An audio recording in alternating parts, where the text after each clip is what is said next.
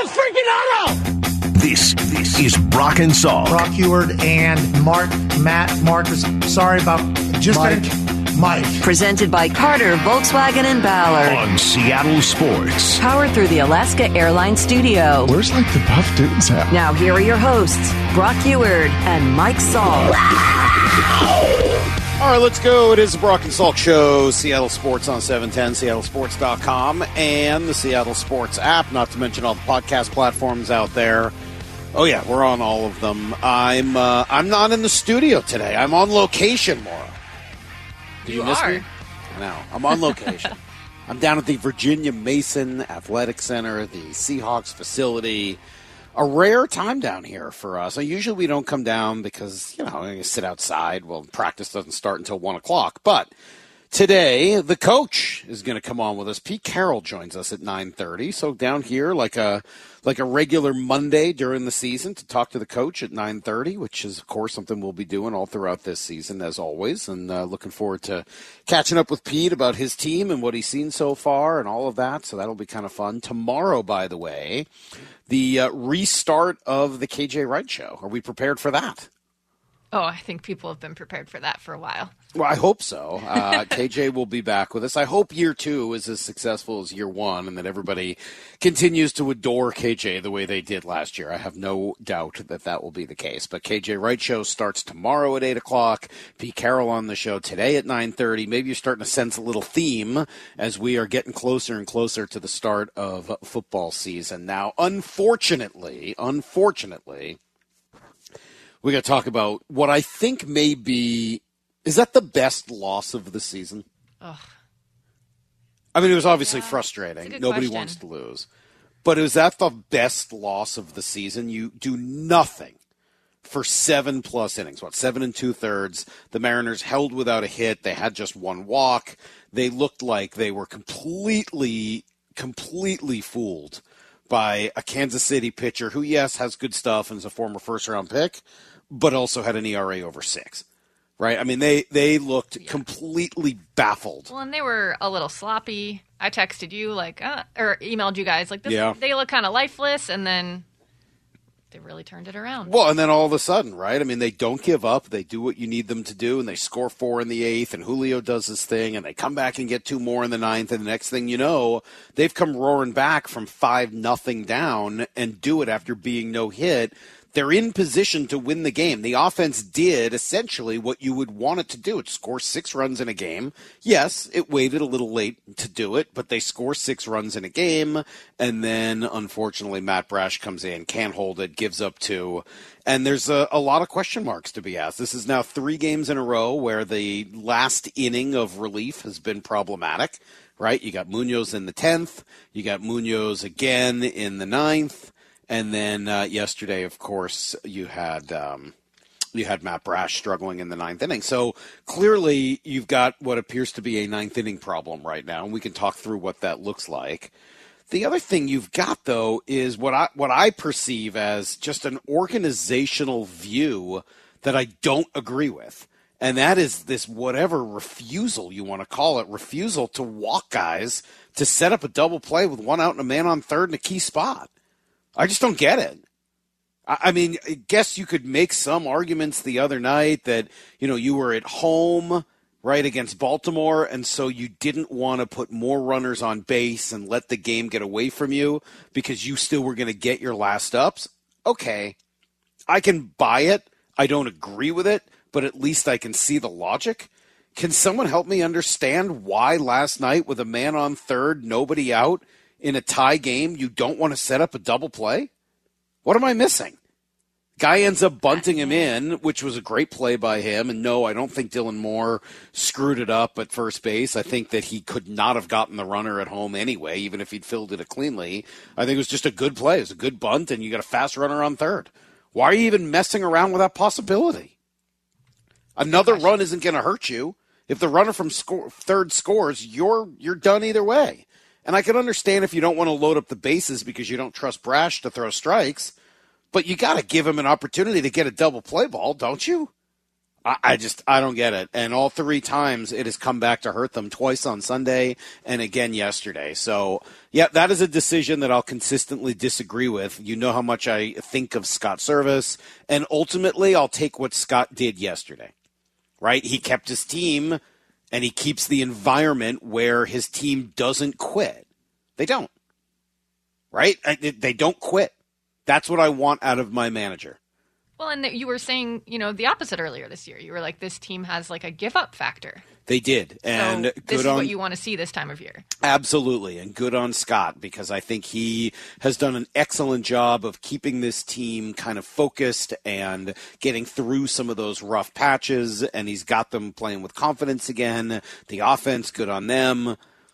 But I don't agree with this strategy, and I don't know if that comes from Scott, if it comes from above. We'll talk to Jerry about it, I'm sure, on Thursday, because I'm definitely curious about it. I don't get it, and I think once again it killed them yesterday. I also don't think Matt Brash is your 9th inning guy. I don't see Matt Brash as a closer. Never have. Don't want to. The moment they traded Paul Sewald, I was afraid that this was the direction they would go. And yeah, Scott's going to get some grace from me when it comes to managing a bullpen, because I think he's done an incredible job of it the last, 5 years, 7 years. But I don't think Matt Brash is a closer. I would like to see Matt Brash come in the same situation he's been in all year long. 6th, 7th inning, even 8th inning, traffic already on base, and you need strikeouts. I think it's perfect for him. He doesn't seem to feel responsible for the players or the runners that are on base. He can come in and be that fireman who gets you out of trouble. I love him in that role. As a closer, I don't know that that's who he is. Who do you trust right now? First of all, I don't think they need a closer. I would go back to doing it the way you did a few years ago, where each player knows which pocket they're going to be attacking in any given game. I thought that was the best way to do it, and without Sewald, I don't think you need one guy to be a closer. But if you need somebody to pitch a clean 9th inning, my guy would be Justin Topa. I think he's got the stuff. He seems to have the personality for it. If Scott were here, maybe he would tell me, hey, Mike, you only believe that because we've protected him over the course of the year and you've seen him only. Maybe that's true. But when I watch him, I see the stuff, and I see a fairly calm demeanor. I see some pretty good command and control, so I'm not as worried about the walks. That's the guy that I would probably be looking at to be my 9th inning guy. Now, I know he'd already pitched last night, so that wasn't an option.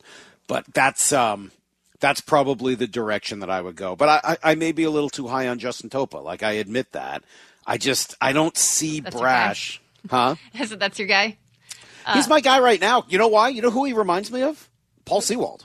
Oh, yeah? He reminds me a lot, not exactly the same stuff, and obviously, he doesn't throw from the same angle or any of that. I'm not saying stuff-wise they're similar, but their presence on the mound I find to be fairly similar, and I think they have equivalent stuff in terms of what they're capable of throwing. I might argue Topa's got better stuff than Sewald does. Yeah, so I'm looking at his page right now, and his last 15 games, which is a little over 12 innings, he has allowed one earned run. Yeah. Dude, he's really good. I like Topa a lot. Is Munoz generally the closer? Yeah, I mean, maybe, except he'd just blown a couple in a row. So now you're going to Brash and you're going to give him a shot, which I don't think that's who he is. And I love Matt Brash, by the way. That's not a shot at Brash. I love the kid. Love his personality. Love the stuff. I think it plays better into his style when you're bringing him in a different situation rather than a clean inning in the 9th. So, anyway, it's a frustrating game, clearly. The moment they scored, I go, my family was jumping up and down. Everybody was excited. And I will admit I had a bad feeling. Like, this game's not over yet. They're going to have to get through the bottom of the 9th. And it just had one of those crazy seesaw. I can't tell you why I felt it last night, but I did. I just kind of felt like that game was not over yet and wasn't going to be over until it really was.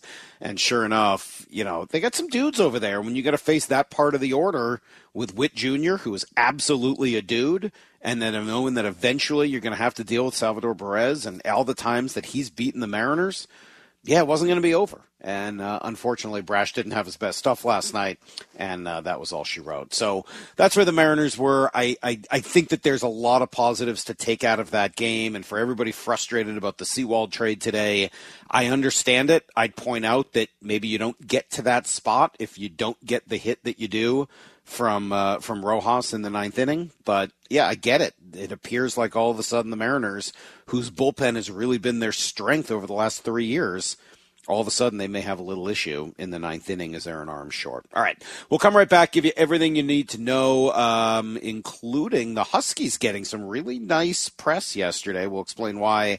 Coming up. Need to know.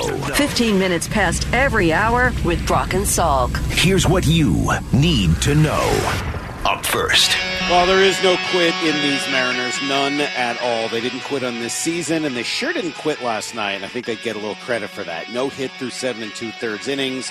Pitcher, Logan Gilbert, with a rare off night. He was definitely not his best. They give up an inside-the-park home run on kind of an iffy defensive play. They trail 5-0 in the 8th inning.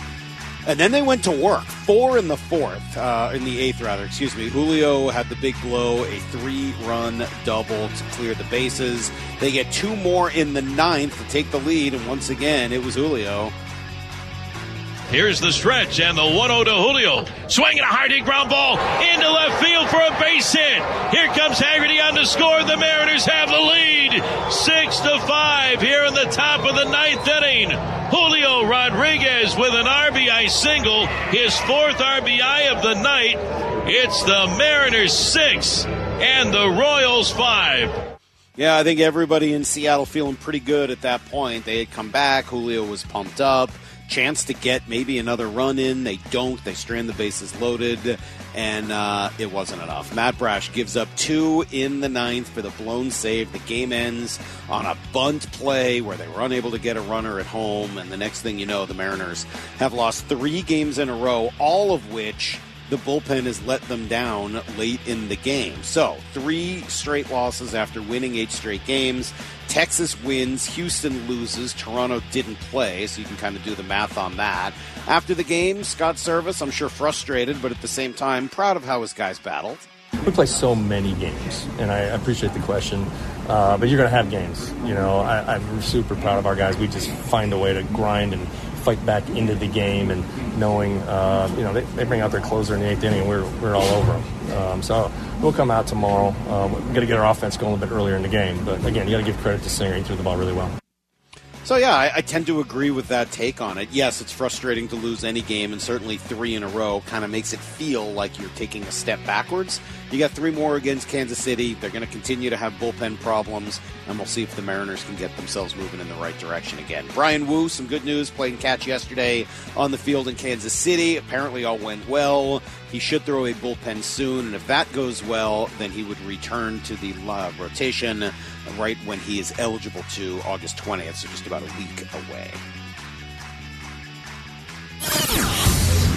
Here's the second thing you need to know. All right, how good are the Seahawks going to be? I don't know, and I don't think anyone's going to know for at least a few more weeks until we see them in actual game, regular season action. But I'll tell you what, the reaction from the national folks who visited camp has just been overwhelmingly positive, right? We talked to Albert Breer last week. He was raving about the energy here. Mark Schlereth, who was in studio last week, once again raving about the energy at camp.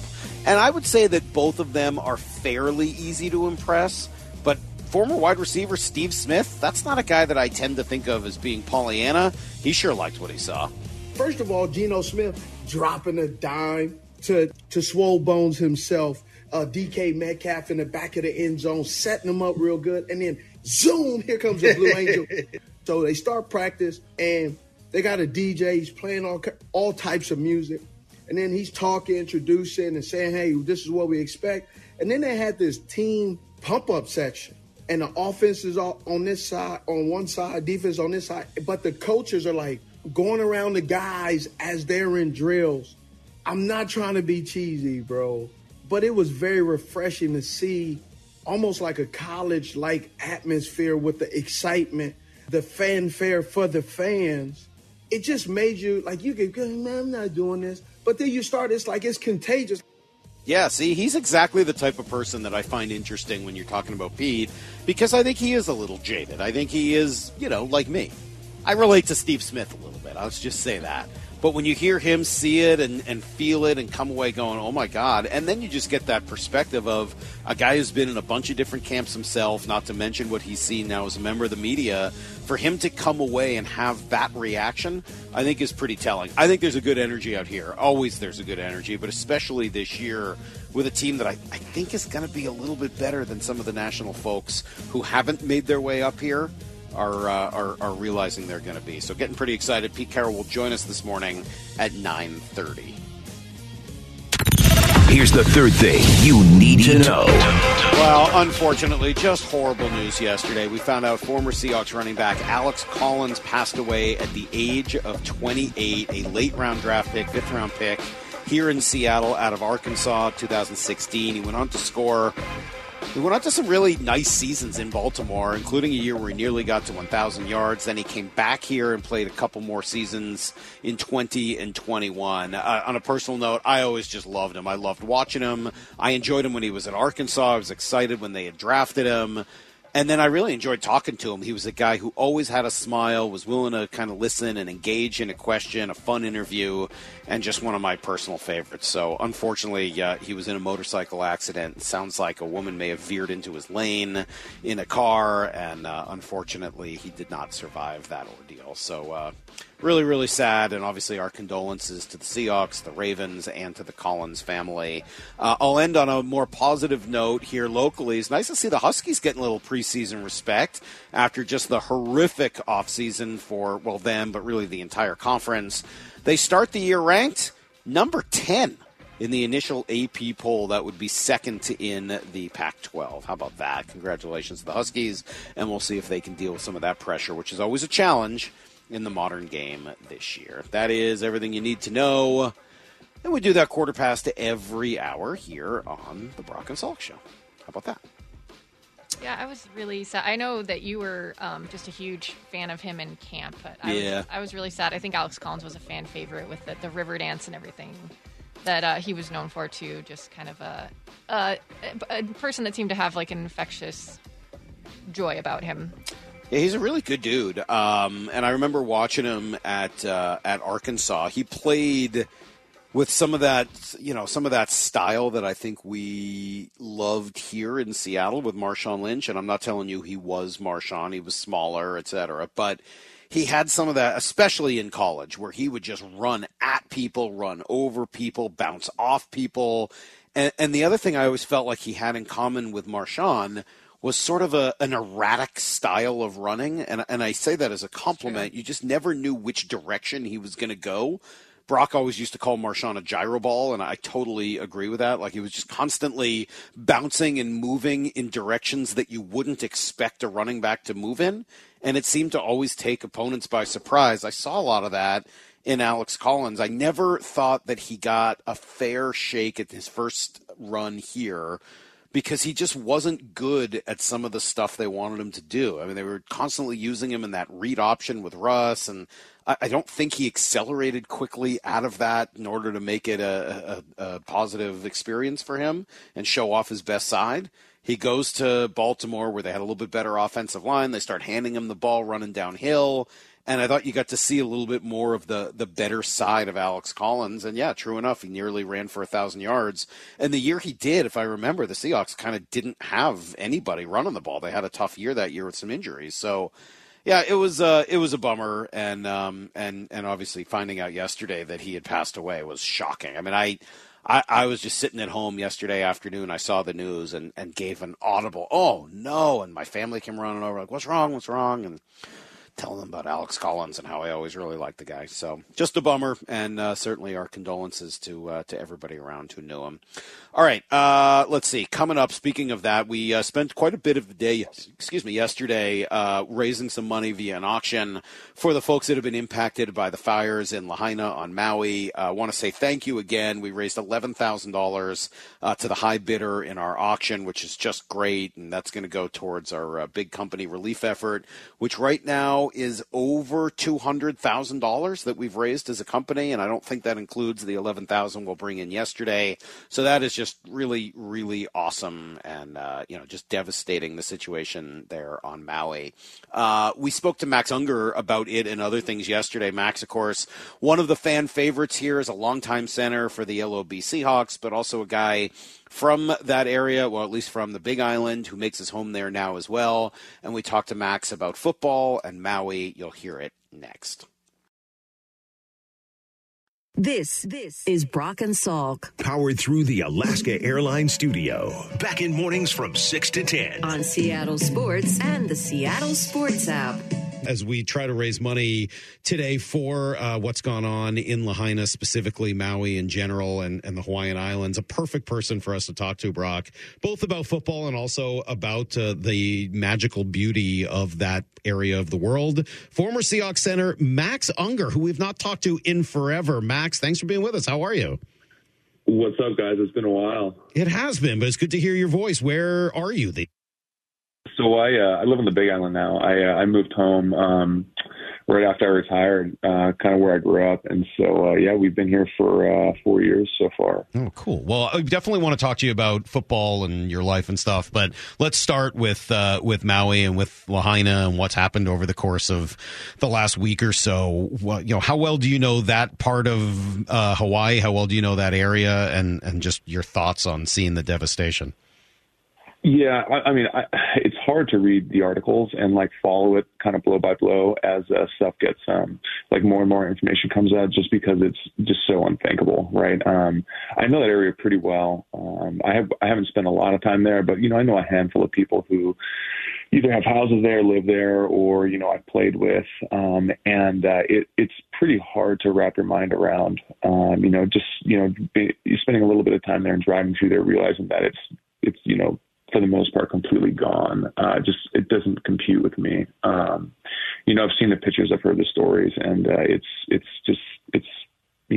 I don't know. I don't really have the words to describe the sadness that's kind of over the state right now. So you go from Hawaii to Eugene to Seattle to New Orleans and back to the islands. Why did the islands draw you home? Oh man, this is home. So we've been here, for a while. Both sides of my family are from the Big Island. Most of my aunts and uncles, all live out here, and so it's I don't know, it's the best place to raise kids. I mean, all my friends and family live out here, so it's just kind of my community. And there really wasn't even a question. We looked around for a little bit as to where I wanted to live after we were done playing football, and it wasn't even really a hard choice. So it's been awesome, man. I have my kids in school here, and we just kind of live our lives. Max Unger here with us, man. It's so great to hear your voice. I shot you a text yesterday. It was actually the great Matt Stretch Johnson that helped me reconnect with you, because Matt filled in on this show a couple weeks ago, Max, and you wouldn't believe it. He ranked his top 5 Seahawks, and you, my friend, were number 1 on his list. He just absolutely. That's my guy, though. That's cheating. He can't. Well, I knew where to go to, man. I've learned, you got to get to the right sources, and I knew where to get to. And you know this too, having played, as you said, I said to you, at Oregon and on the West Coast. I know, Max, I think of so many of my Hawaiian teammates through the years, right? At the University of Washington especially. We recruited the islands big time, and, man, there was so much pride. Everybody's got pride where they come from. Salk's proud of the Northeast like Mora, and Justin's proud of Libby, Montana. I'm proud of Puyallup. But there's just something different about the pride, the Hawaiian pride that teammates had coming from there. Can you try to express, you've done it wonderfully. Can you just take one more swing at it as to why there is so much island pride? Yeah, I think it's just honestly, it's like the isolation that you have out here. I mean, there's just geographically, there's, however many miles, from here to the West Coast or, here to anywhere else. It's just, it's a really isolated place. And so I think, there's just a lot of reliance on your neighbors. There's usually not a store that you can go get exactly what you need there, there's just a level of, I don't know, community that you have to have just when there's not the resources that are normally available to you at bigger cities and places. And for me, I think that really kind of resonates when you leave here. I think it creates a certain type of person, and it's kind of reflected, I guess, with your teammates that you saw, at UW and the guys that you played with that have come from Hawaii. And I don't know, all the guys I played with and my teammates like from the state here, I mean, it is a certain type of guy, and it's awesome, man. It's like it's a calling card. I've heard that from other coaches before, so.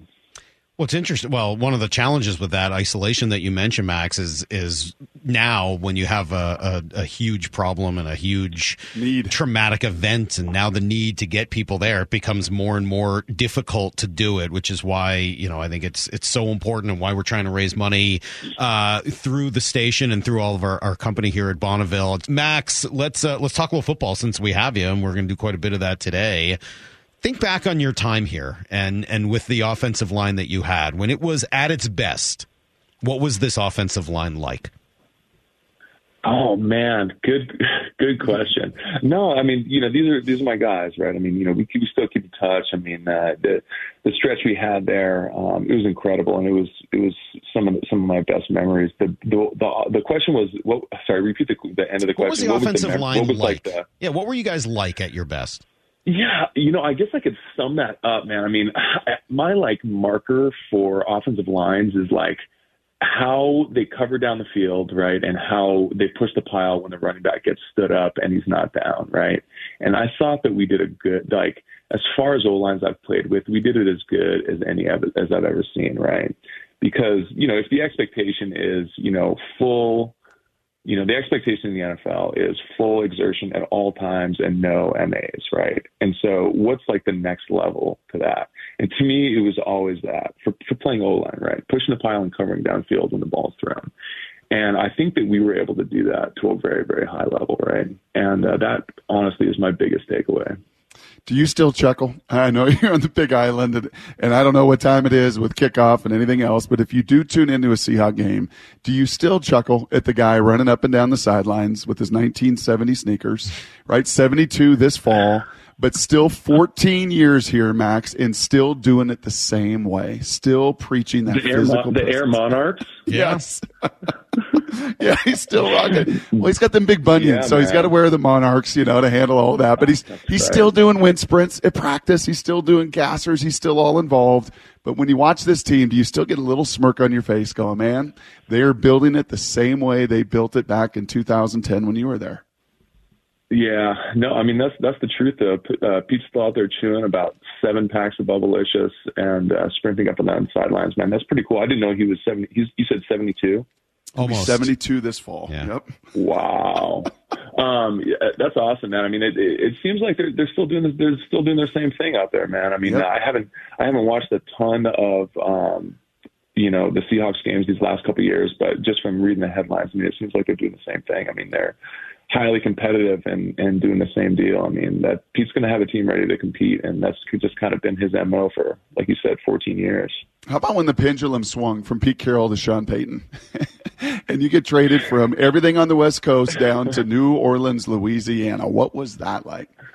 It was actually, it worked out really well for me, career-wise. I didn't want to get traded. Obviously, I didn't want to get traded. This wasn't like I requested it or something. I got, I totally hit out of the blue. But as far as teams to get traded to, I mean, it was probably the best situation for me.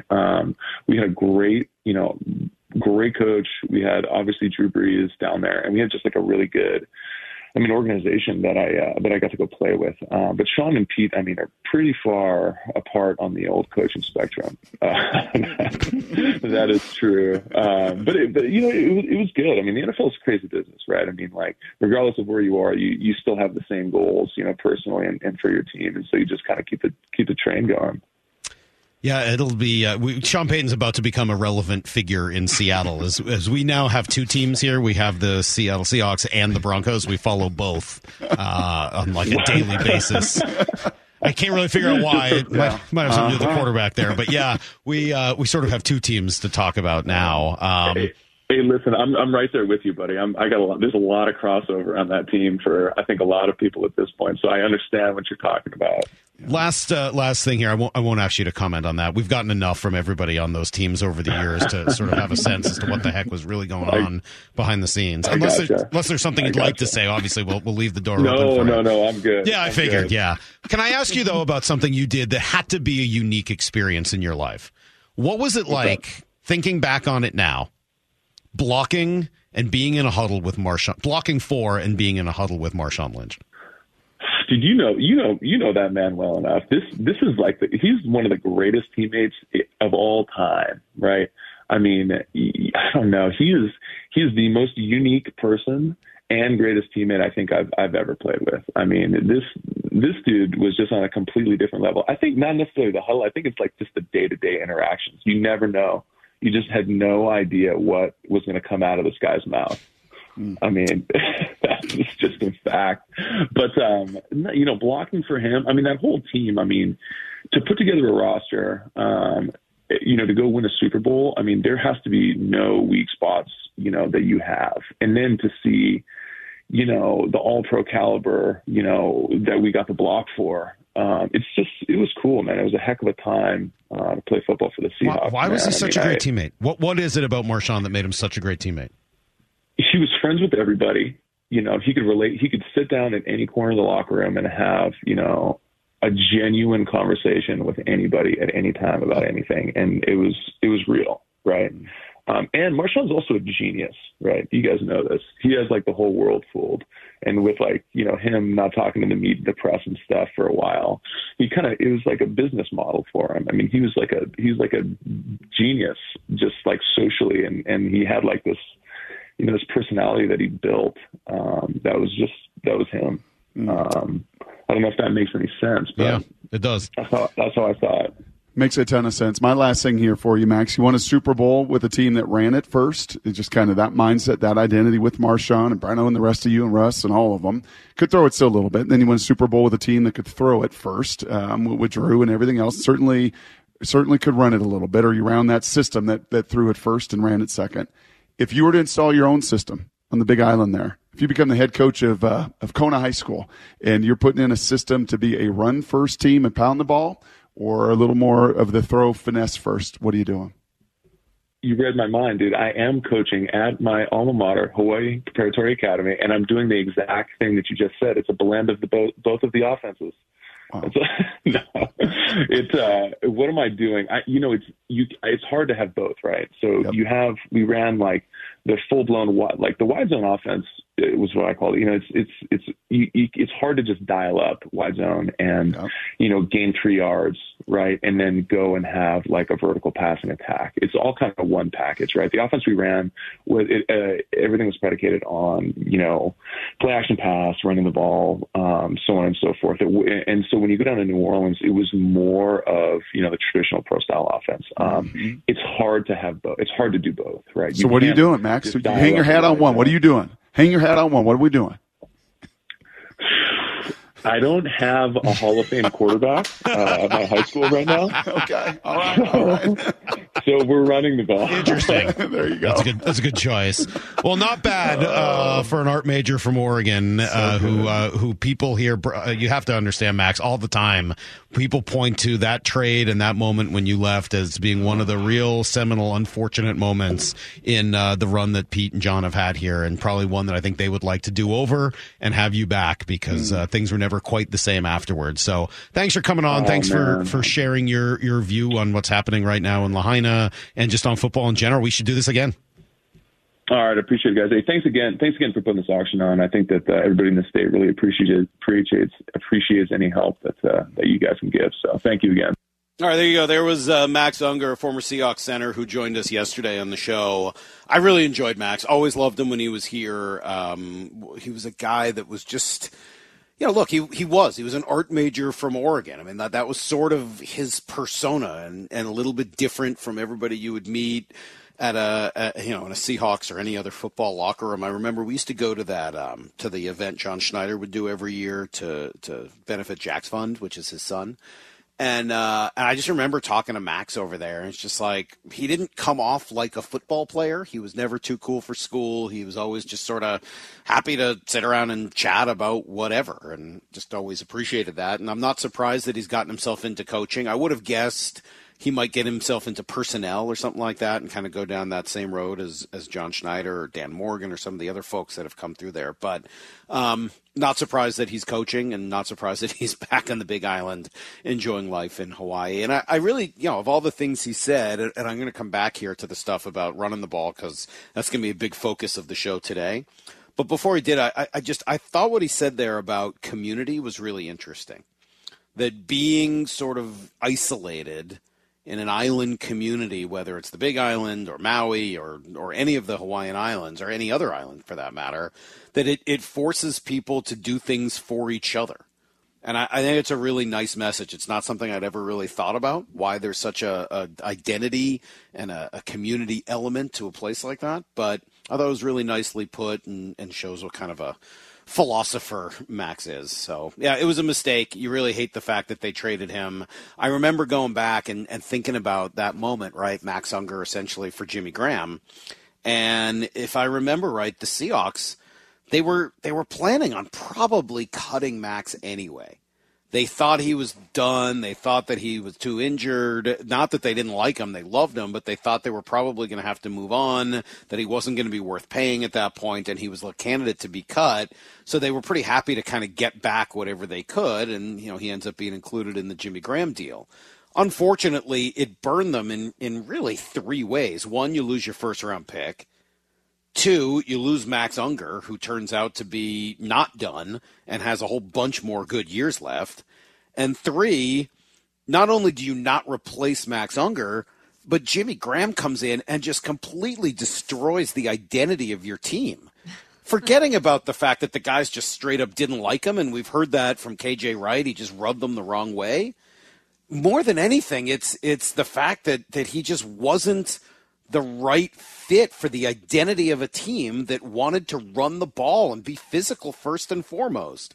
And when you hire a guy to play a position that can go in one of two ways, and he plays the version of the position that doesn't fit your team, unfortunately, I think it sent a clear message to the wrong people that they no longer were willing to be a pound the ball, come at you physical football team.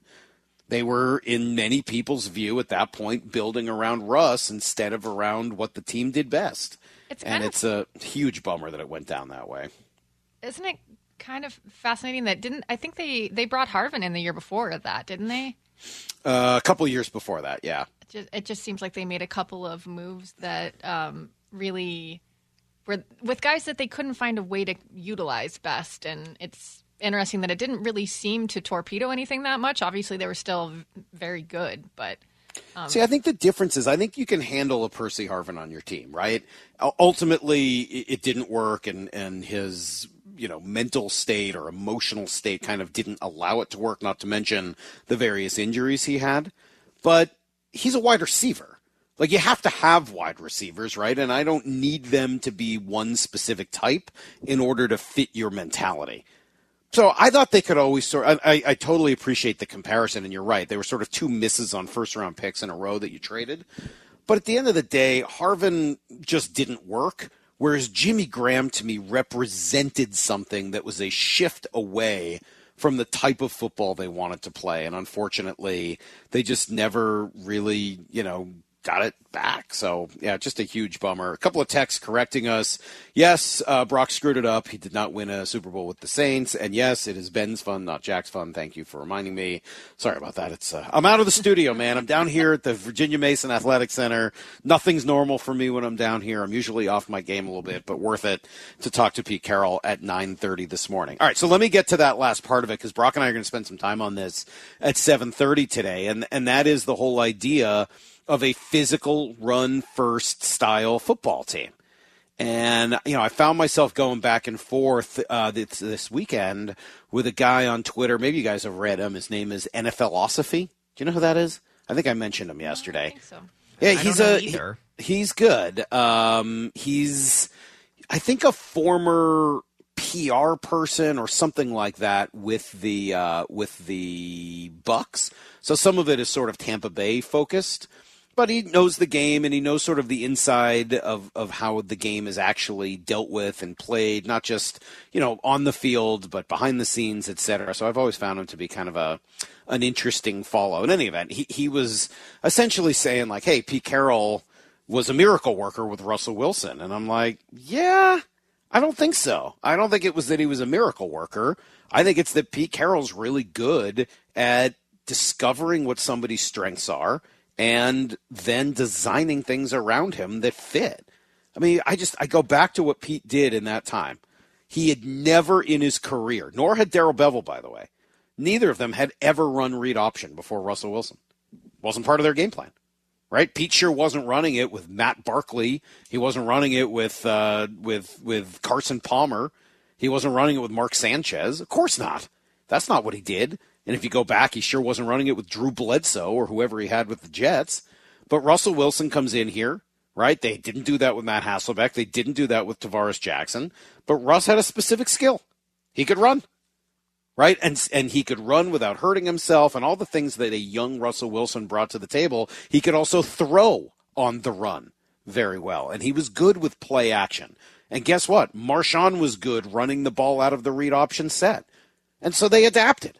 And yeah, they ran a lot more read option than they ever had before. In fact, it was more than the 0 times he had run it before then. That's adapting. That's being willing to look at the personnel you have and figure out the best way to utilize them on the football field. And I think it's something Pete did very well.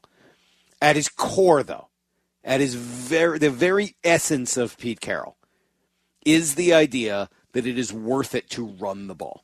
Now, that doesn't mean that you have to only run the ball. And I think one of the things we all found out last year is that Pete is not such a staunch run-first kind of guy that he won't do all of the other things that are required to win in modern football. He threw the ball a lot more last year with Geno Smith. He threw a lot more on early downs with Geno Smith. He incorporated more of the intermediate passing game that so many people wanted Russell Wilson to be a part of. Guess what? And guess why? Russell's not good at it. Geno Smith is. Pretty simple. They didn't run read option with Geno Smith. You know why? Not as good at it as Russell Wilson was. Instead, they incorporated more of that intermediate passing game, and the next thing you know, you got an offense that throws for 4,300 yards and still had nearly a 70% completion record. Why? Because they adapted. Because they looked at the people in front of them and said, how do I utilize them and put them in the right position to succeed? Anybody who's managed at work, even at home, you know what it means to try to put the people around you in the best position to succeed. You think about your kids, right? If you have them. Look, I got 2 kids who are very, very different from each other. They love each other. They get along great. You've heard them both on the air. One's like me and one's very sweet. Like they really are completely different people. And they do different things. Avery's gotten into golf. She's into acting. She's into singing. She's into things that are more up her alley. Cecily's completely into, all sorts of different things, but she's into rock climbing and things that are a little bit more physically active than Avery is. I'm trying to put them in the right position to succeed. And I think that's what Pete did so well with his quarterbacks here over the years, and I think he's continuing to do it now. Are they going to run the ball? Yes. Do you need to run the ball to win? Yes. Is it even more valuable, I think, now in a league where more teams are trying to throw it and trying to be more finesse? Yes. And do I think that this team will have some more success because of the physicality that they've started to build, especially on defense, but on both sides of the ball? Yes, again. It's one of the reasons I'm pretty darn excited for this Seahawks season. I think it's going to be the most physical Seahawks team we've seen in years. Come right back with Brock. We'll discuss what the heck happened last night. Do the Mariners have a brand new problem no one saw coming? It's next on Brock and Salk.